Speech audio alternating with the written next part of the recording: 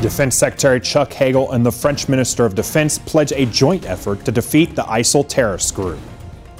This as another major U.S. partner joins the global coalition against ISIL. And as the Warrior Games wind down, we have a report on what they mean for the athletes themselves. Welcome to DoD News Now. I'm Tech Sergeant Nathan Perry.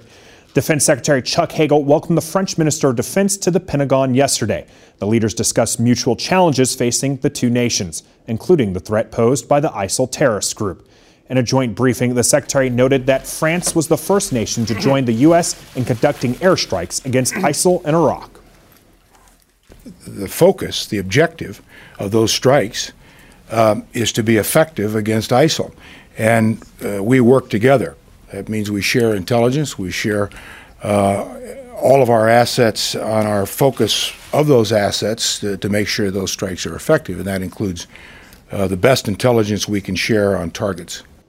The Secretary also praised the Turkish government's decision approving military action against ISIL, calling it a very positive development. The U.S.-led coalition against ISIL continues to grow. Australian Prime Minister Tony Abbott announced today that his government has approved airstrikes against the terrorist group.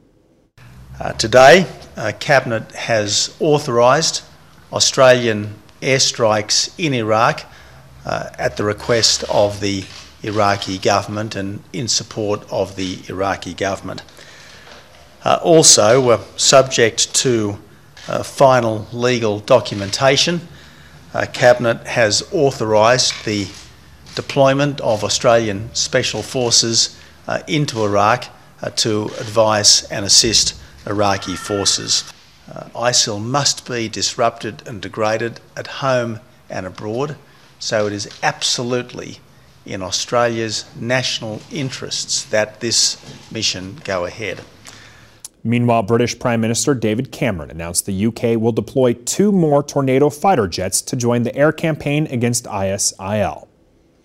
We're coming down to the home stretch for the 2014 Warrior Games, with the closing celebration scheduled for tomorrow. Petty Officer Lori Bent has been covering the games from Colorado Springs all week for DoD News and joins us once again this morning.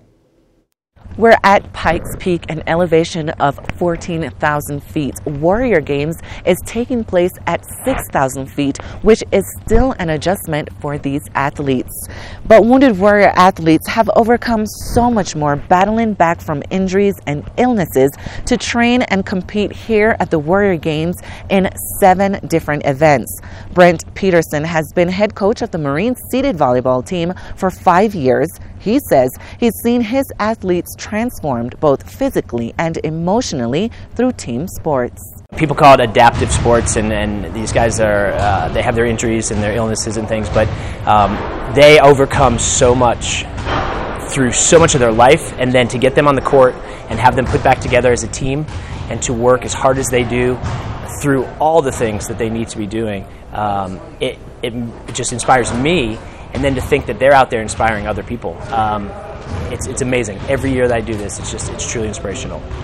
The Marines have won the Cup consecutively since the Warrior Games began back in 2010. Reporting from Pikes Peak, Colorado Springs, Petty Officer Lori Bent, DoD News. Thank you, Petty Officer. Taking a look at the latest available medal count, Army has the lead with a total of 35 medals, including 11 golds.